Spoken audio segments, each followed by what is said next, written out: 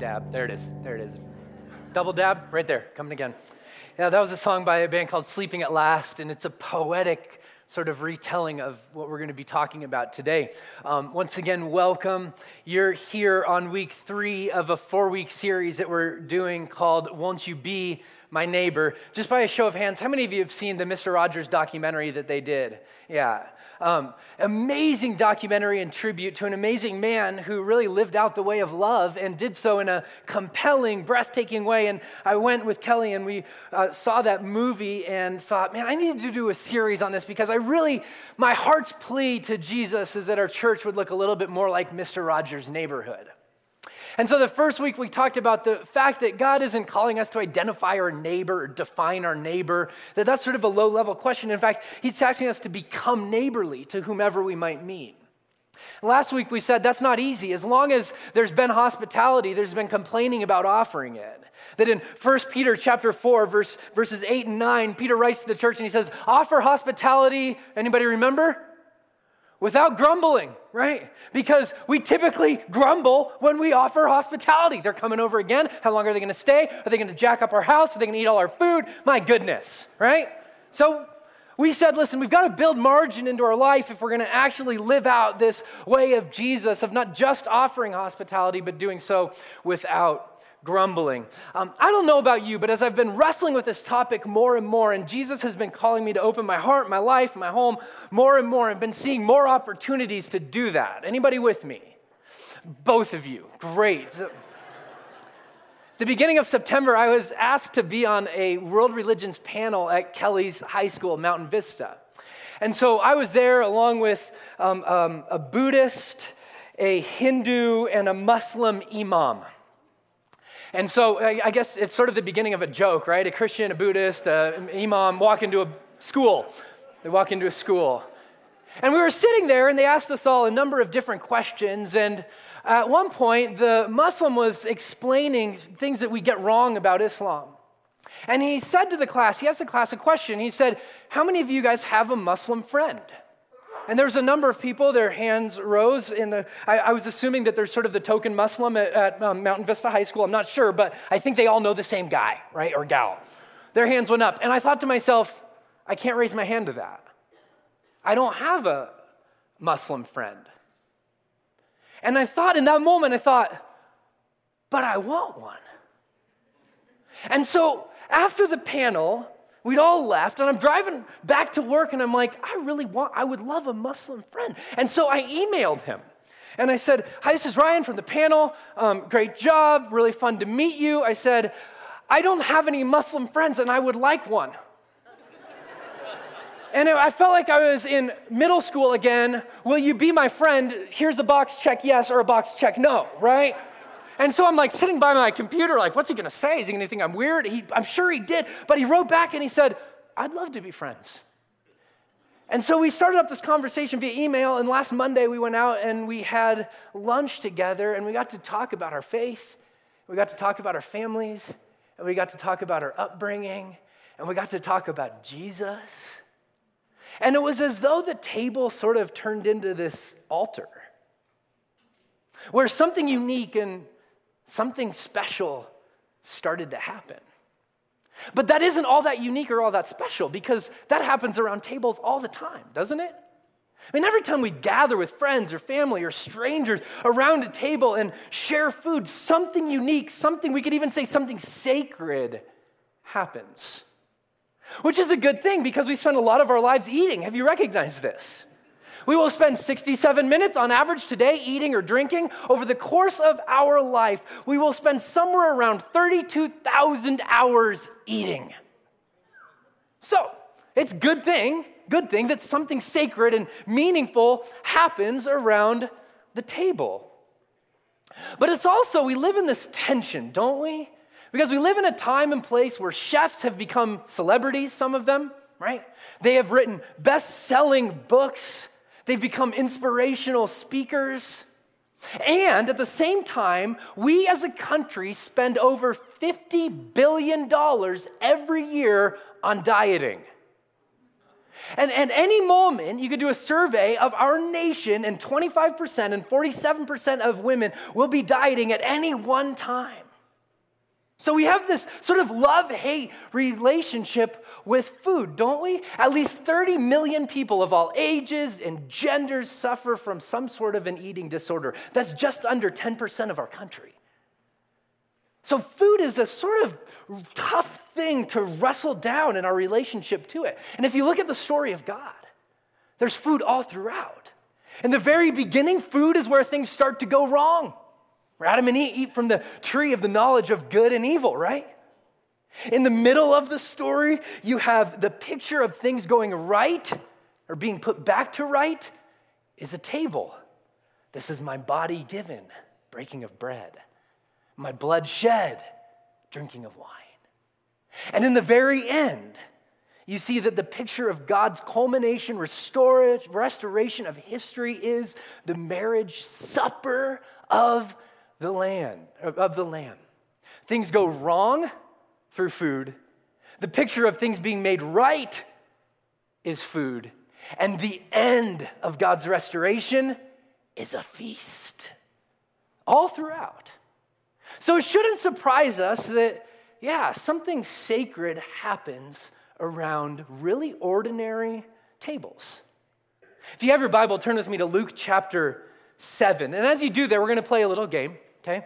So there's a phrase 3 times in the scriptures, the Son of Man came. Okay, don't say it out loud. But just think of how many of those blanks you could fill in. The Son of Man came. Here's the first time the New Testament uses this phrase. The Son of Man came, not to be served, but to serve, and to give his life as a ransom for many. It's Mark talking about Jesus' mission. This is why he came, to serve us and to give his life for us. The second time it's mentioned is in Luke chapter 19. The Son of Man, Jesus, came to seek and to save the lost. This is another retelling of his mission. Jesus comes on a rescue mission. So both of these have to do with the reason that Jesus came. The third time this phrase is mentioned doesn't have to do with the reason he came. It has to do with the way that he came. So listen to Luke chapter 7. We're reading verse 34. It says, "And the Son of Man came," say it with me, church, "eating and drinking. And you say, here is a glutton and a drunkard, a friend of tax collectors and sinners." So the fact that Jesus could be called a glutton, a drunkard, means that he didn't just come sort of dabbling in a meal. He didn't come, every once in a while I'll grab a meal. Jesus was known for feasting. Jesus was known for the way that he gathered around tables, for the way that he ate, of all the ways to come. Right? He could have come with fanfare. He could have come with angels backing him. He could have come with a legion of angels at his side, ready to just wreck shop. Whatever he wanted, he's the Son of God. And how does he come?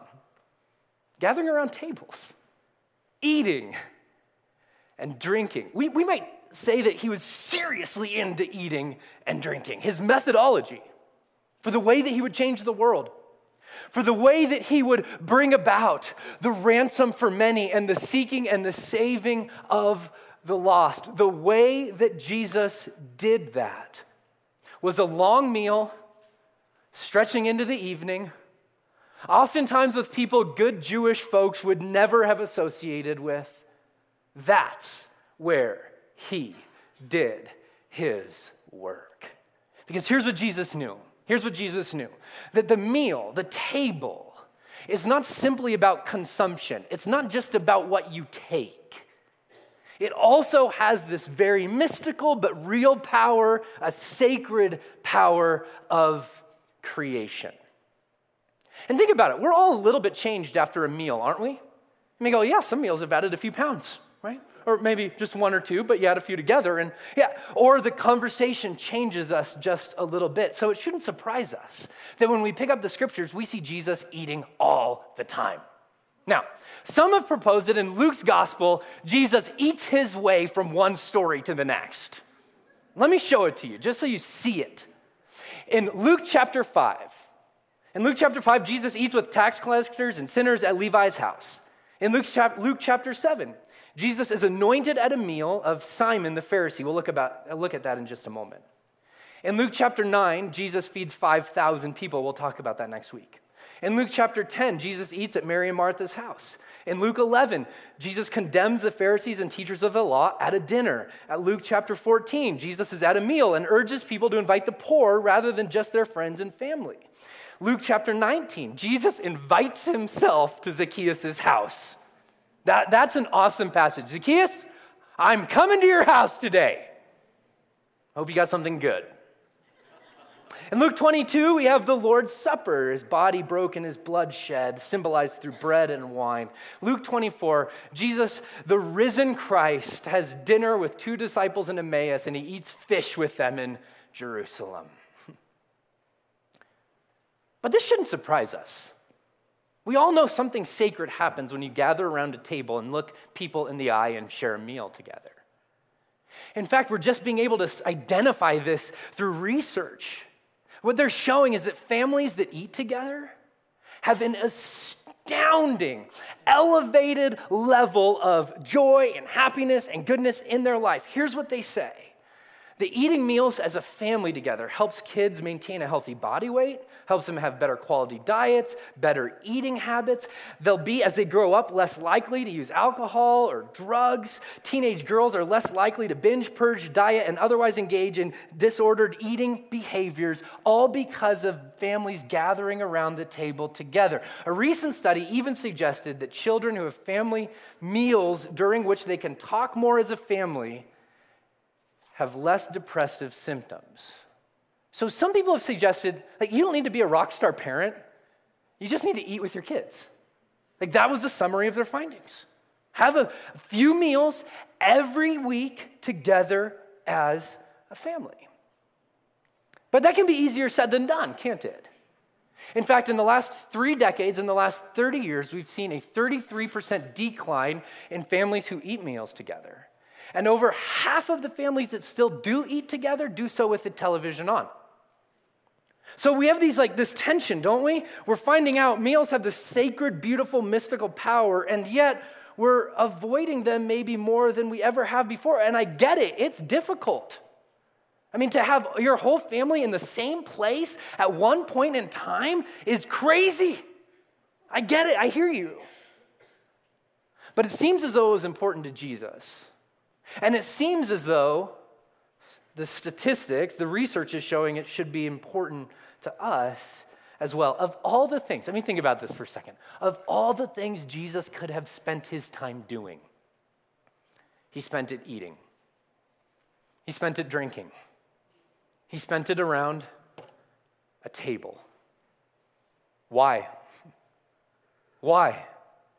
If you have your Bible, Luke chapter 7, that's where we're going to be exploring today. And what I want to do is I'm going to read you the story. I'm not going to put all the verses up on the screen, but I want to ask this question. What is it that the table not just consumes, but what the table creates? Because the platform for the radical gospel is the ordinary table. Look at the way it happens in Luke chapter 7, starting in verse 36. When one of the Pharisees invited Jesus to have dinner with him, he went to the Pharisee's house and he reclined at the table. That's typically how they would eat back in Jesus' day. They might have a little table that was low and they would sit on the ground and they would typically have their knees forward and their feet sort of tucked behind them.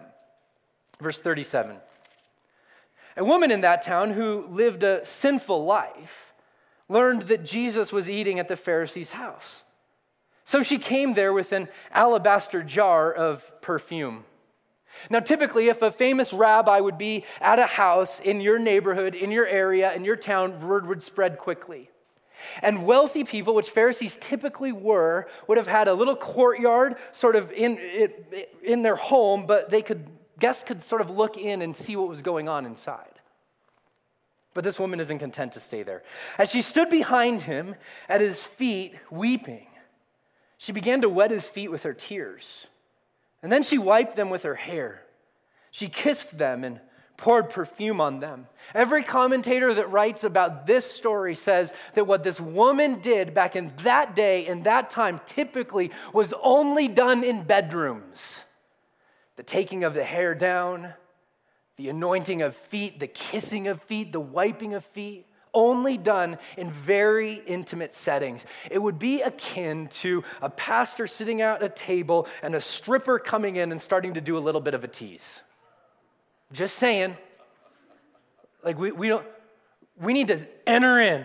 Everybody at this table is going, Jesus, what are you doing? Get out of there. And when the Pharisees who invited him saw this, he said to himself, if this man were a prophet, he would have known who's touching him, what kind of woman she is, that she's a sinner. And Jesus answered him. Now, you just love this turn of phrase. He thought this, and Jesus answered him. That's when you know you're in trouble. That's when you're like, oh, thanks, it's been nice. It's been good. You're right. Whatever you're going to say, you're right. Simon, I have something to tell you. Tell me, Rabbi or teacher, he said. 2 people owed money to a certain moneylender. One owed him 500 denarii, the other 50. Neither of them had money to pay him back, so he forgave the debts of both. Which one of them will love him more? Simon replied, I suppose the one who had the bigger debt forgiven. You have judged correctly, Jesus said. And then he turned toward the woman and said to Simon, do you see this woman? I came into your house, you didn't give me water for my feet, but she wet my feet with her tears and wiped them with her hair. You didn't give me a kiss, but this woman, from the time I entered, has not stopped kissing my feet. You did not put oil on my head, but she's poured perfume on my feet. Therefore, I tell you, her many sins have been forgiven, as her great love has been shown. But whoever has been given little loves little. One of the fascinating things as you read through the Gospels that you'll start to recognize is that quote-unquote sinful people were immensely attracted to Jesus. They just wanted to be around him. They put themselves in extremely uncomfortable social situations just to get near him. I think one of the questions I always ask is, why does it seem like the opposite happens now? Where the church seems to attract religious people, but irreligious people hold a stiff arm to us? So this is for free. I'm not going to answer this question. Have we gotten part of the message wrong? What is it about Jesus that drew people in? And what is it about the church that pushes people away?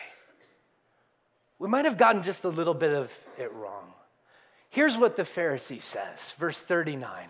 If you knew Jesus, if you only knew, you must be ignorant, because if you knew who this woman was, you would have told her to go away.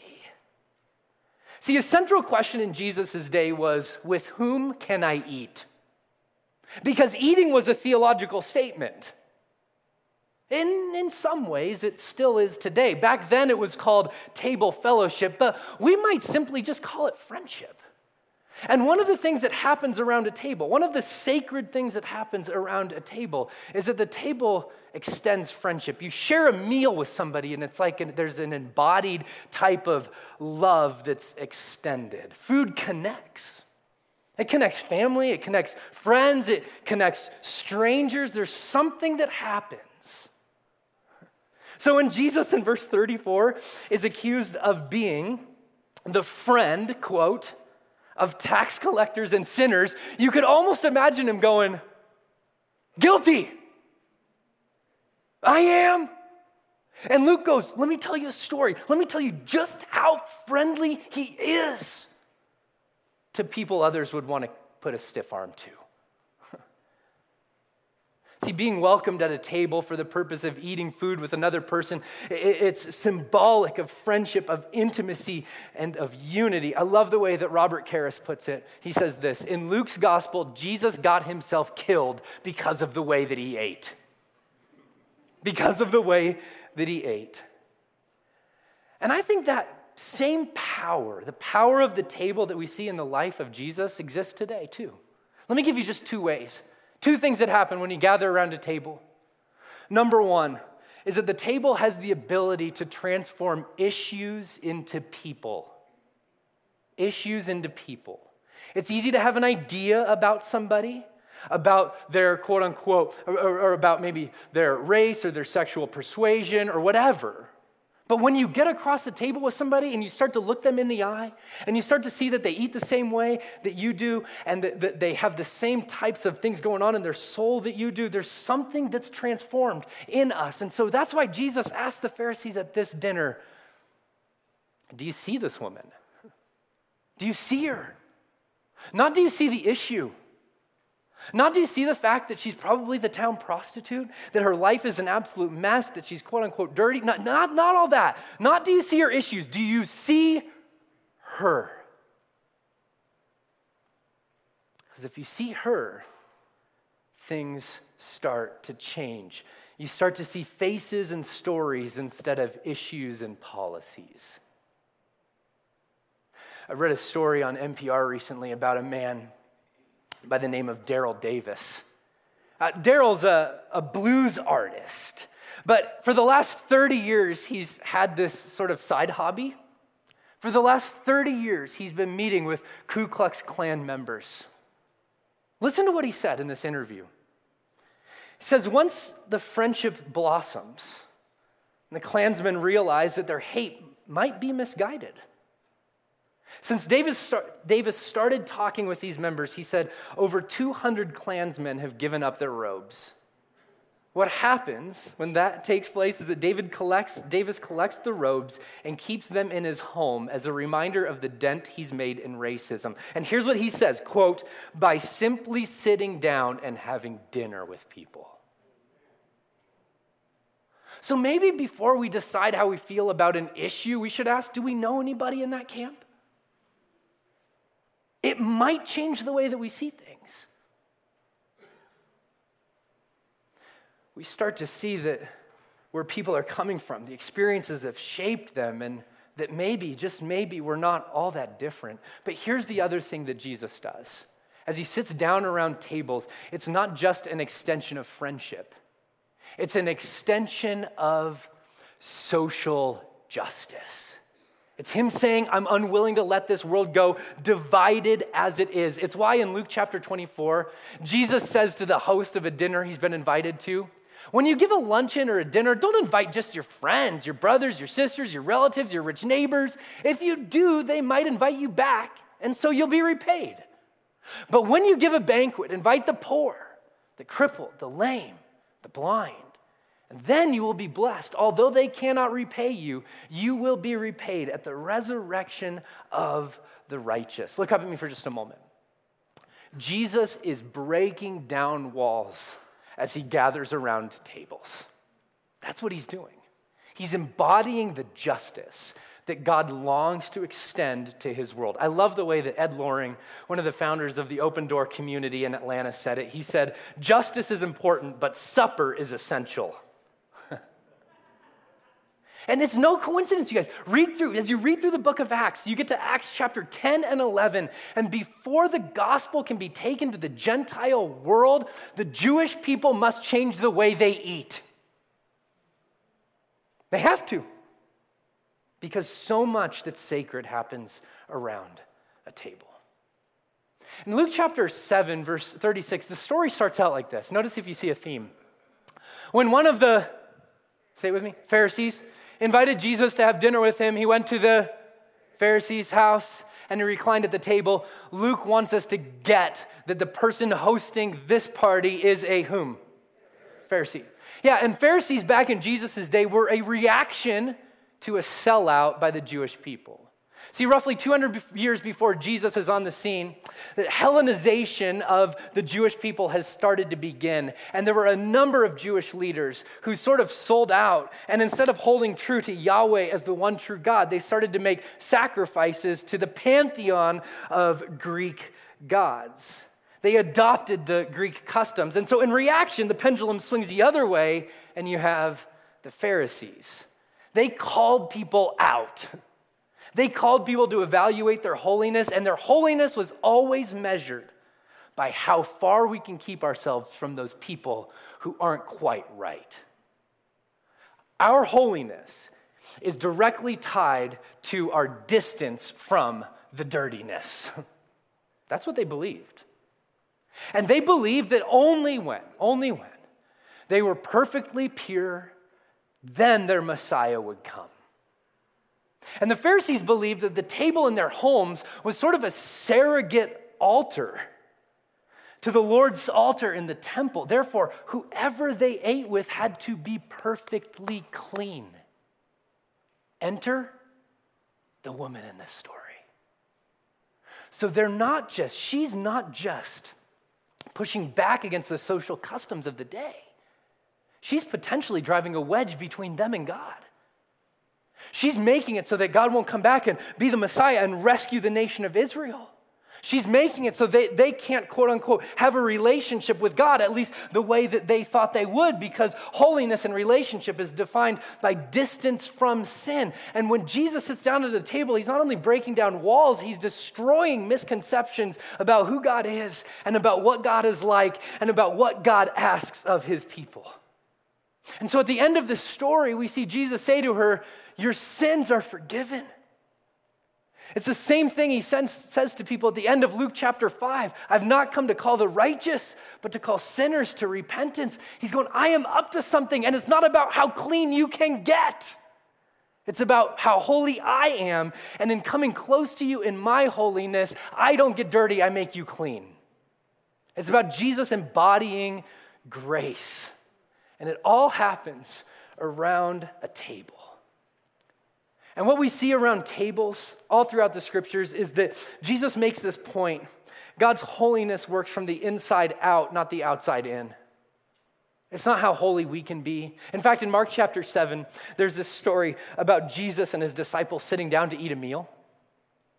And the Jewish people had all sorts of customs. They would wash their hands and they would get all ready to eat, make sure that the food was all clean. And Jesus' disciples just go and they sit down at the meal. They don't play the game. They don't wash their hands. It reminds me of my dinner table almost every night. Like we pray together as a family, and I have my 2 boys on each side of me, and 9 times out of 10, I hold their hands and I think to myself, you haven't washed your hands in days. It's been years maybe, right? And so we say amen, and I'm like, go wash your hands. I know you haven't, because they're just grimy, filthy, right? And Jesus is like, double down, yes and amen. My disciples have dirty hands, and they're making a point. The point is that you cannot achieve cleanliness in relationship to God. You have got to receive it from him. You don't work your way to him. You open yourself to receive grace from him. That's what Jesus does at the table. It's an embodiment of grace. When he says, "Woman, your sins are forgiven," it's not because of anything she did. It's not because she was amazing. It's simply that she knew the love that had been extended to her and she received it as her own. That's it. That's it. And see, what we see from this story is that grace can't be integrated with self-righteousness or self-importance or just a little bit of chest beating and I'm good. No. The scandal of grace is that if you've been working hard to make yourself right with God, look up at me, you've been wasting your time. If you've been working hard to make yourself right with God, you've been wasting your time. Because you can't earn grace. You can only receive it. And there's something unique that happens when people sit across the table from each other is they start to be more and more open to who God is and to what God's doing. So it's no coincidence the story ends with, your sins are forgiven. And he calls her to go in peace. It's not, hey, let's just sing Kumbaya and what you've been doing is okay. No. Grace confronts both our failure and grace confronts our pride. It does not leave us in the same place. It always calls us forward because God righteously hates the fact that sin has fractured the shalom that he created us to live in. So he heals and he calls us forward. And notice, all of this happens where? At a table. Not in a synagogue, not in a church building, not through wonderful, eloquent preaching. Although we read the New Testament, that's important. You can read Sermon on the Mount in the book of Acts, but that's not where this transformation takes place. It takes place around a table. Catch this. The early church and Jesus did not run programs. They didn't do ministries. They didn't have programs. They weren't polished and have everything all together. Here's what they did. Here's their methodology. Let's eat together. And let's talk about life. And let's share our lives with each other. And let's be honest before God and each other. And something sacred might just happen at a really ordinary table. Because hospitality at its core is simply creating space for God to move and God to change us and God to invite us to something new. It's where Levi heard and responded to the call of discipleship. It's where this woman receives forgiveness and healing. And it's where Jesus reframed what it means to be holy. I love the way that this author, Jim Peterson, put it. He said, I know of no more effective environment for initiating evangelism than dinner at a home or in a quiet restaurant.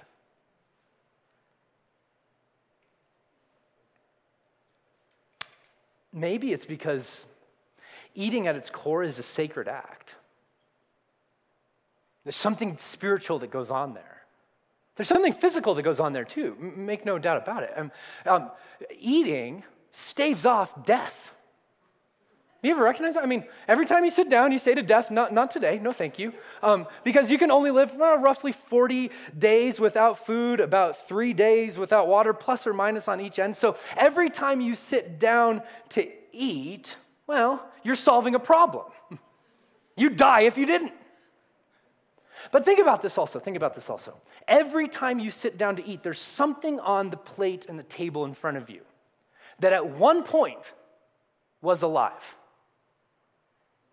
I can remember I took a group of college students to the mountains in Mexico, and the sort of the town, the village that welcomed us, in honor of our being there, slaughtered a goat, like right in front of all of our students. And they were like, oh my gosh, a goat was once dead and now, or once alive and now he's dead and we're gonna eat him? And they're shocked by this. And I'm like, what is wrong with you people? Hey, have you ever enjoyed a steak or a hamburger? Like, where do you think that comes from? Bang, bang. Come on. They were devastated, right? But we're so disconnected from our food sources today, we have no clue where our food even comes from. But whatever it was that's on your plate, whether it's a grain or a fruit or a vegetable or an animal, praise be to God, at one point, it was alive. And it died so that you won't. So think about this. Every time we sit down to eat a meal, as followers of Jesus, we're retelling a story that we find ourselves in order for us to have life. The God of the universe came down and gave his, died, so that we might know what it means to really, truly live. See, the reality, friends, is that grace, the table, is an enactment also, not just of friendship and not just of grace, but of promise. I think it's why when the disciples followed Jesus back to Emmaus and he sits down and he takes bread and he breaks it, their eyes are finally opened. Oh my goodness, this is the Messiah. I think it's why we read here, your faith has saved you, go in peace. It's this picture of the promise of what God is doing in his incarnation, in the giving of his life so that we might have life. This is such a great phrase. Your faith or your trust has saved you, or you could read that healed you, has restored you. Now go in peace. Peace means the bringing back together of frayed edges. So if you put it all together, here's how it might read. As Jesus says to this woman, the love that you know because of the forgiveness you've received has resulted in a trust of Jesus. And that trust heals your brokenness and repairs the frayed edges of your life, turning them into a beautiful mosaic of God's grace. And all of this happens at a meal. Because as Tim Chester said in his great book, Meals with Jesus, meals were about something bigger. They represented a new world, a new kingdom, a new outlook, but they gave that new reality substance. So it shouldn't surprise us That when the early church, after the resurrection and ascension of Jesus, starts to develop their rule of life, how they do life together, one of the things that they include from the get-go. Oh, yeah. We gather in the temple courts. We gather for teaching. We meet together because big group is important. Hearing teaching is important. Worshiping together is important. Fellowship together is important. But it's not where it ends. They also broke bread in their homes and ate together with glad and sincere hearts, praising God and enjoying the favor of all people. And the Lord added to their number daily those who were being saved. Something sacred happens around a table. The table, the meal, is not just about consumption. It's also about creation. I love the way that Francis Schaeffer put it, the founder of L'Abri Institutes. He said, don't start with a big program. Don't suddenly think you can add to your church budget and begin. Start personally. Start in your own home. I dare you, he said. I dare you in the name of Jesus Christ. Don't you love that? I dare you, South Fellowship Church. I double dog dare you. In the name of Jesus. Do what I'm going to suggest. Begin by opening your home for community. You don't need a big program. You don't have to convince your elder board. All you have to do is open your home and begin. There is no place in God's world where there are no people who will come and share a home as long as it's a real home. I love that. You may not be in the place where you can open your home, but man, right after church, you could ask somebody if they want to go and grab lunch. You could meet somebody at a restaurant, somebody at a coffee shop. It doesn't really matter where it is. When you gather with people, friendship's extended, grace is embodied, and the promise is retold. And I pray that we would become the kind of church more and more that lives this out. So maybe this week, some of your practices could be, and I'll ask Aaron to come out. He's going to lead us in one last song. Maybe this week you do that block map that we've included for the last few weeks where it's that tic-tac-toe board with you in the middle and your neighbors and trying to name your neighbors all around the outside of you. I'd encourage you to do that. Or prayer walk your neighborhood, and as you do so, just be open to God inviting you to have conversations with people. Or maybe this week you have somebody over for a meal, or you meet somebody for a cup of coffee, or you meet them at a restaurant. It's about creating space in your life and in your heart for people. Maybe you serve a meal at Family Promise. Our booth is in the back if you'd like to sign up for that, but we're hosting Family Promise again, where we have people who are experiencing homelessness come and live in our church for a week, and every night we have dinners for them because we believe that something sacred happens around a dinner table and people need to eat, and so we love providing dinner. You can sign up to do that. For extra credit this week, if you want a little film and theology project, I would encourage you, rent Babette's Feast, 1987 film. It has subtitles, just a warning. If you're not into reading your movies, you're not going to like it. But it is a beautiful story about the power of food and grace and friendship and life. I have a little handout for you. We've had some great stories about people who have undertaken to host parties in their workplaces and given out bagels. But here's the thing. I have conversation starters, questions and topics that I'd love to hand out if you're willing to host a meal. Yeah, Brian, good work. Yes, right there, Denise. I see that hand. We'd love to hear what happens as you do that. So would you stand with me, church? What if an ordinary table with ordinary food became a sacred tool in the hands of God? Would you live this out? I don't know what's going to happen with my friend Mohammed and I. I do know that we're going to get together again for lunch, and my prayer is that our table would turn into an altar and that eventually he would start to see who Jesus is and the love that Jesus has for him. So Jesus, as we follow in your way with your heart, would you help us to be people who open not just our homes, but our lives, and who see you work mightily through ordinary things like a meal, like you always have. It's in your name we pray. Amen.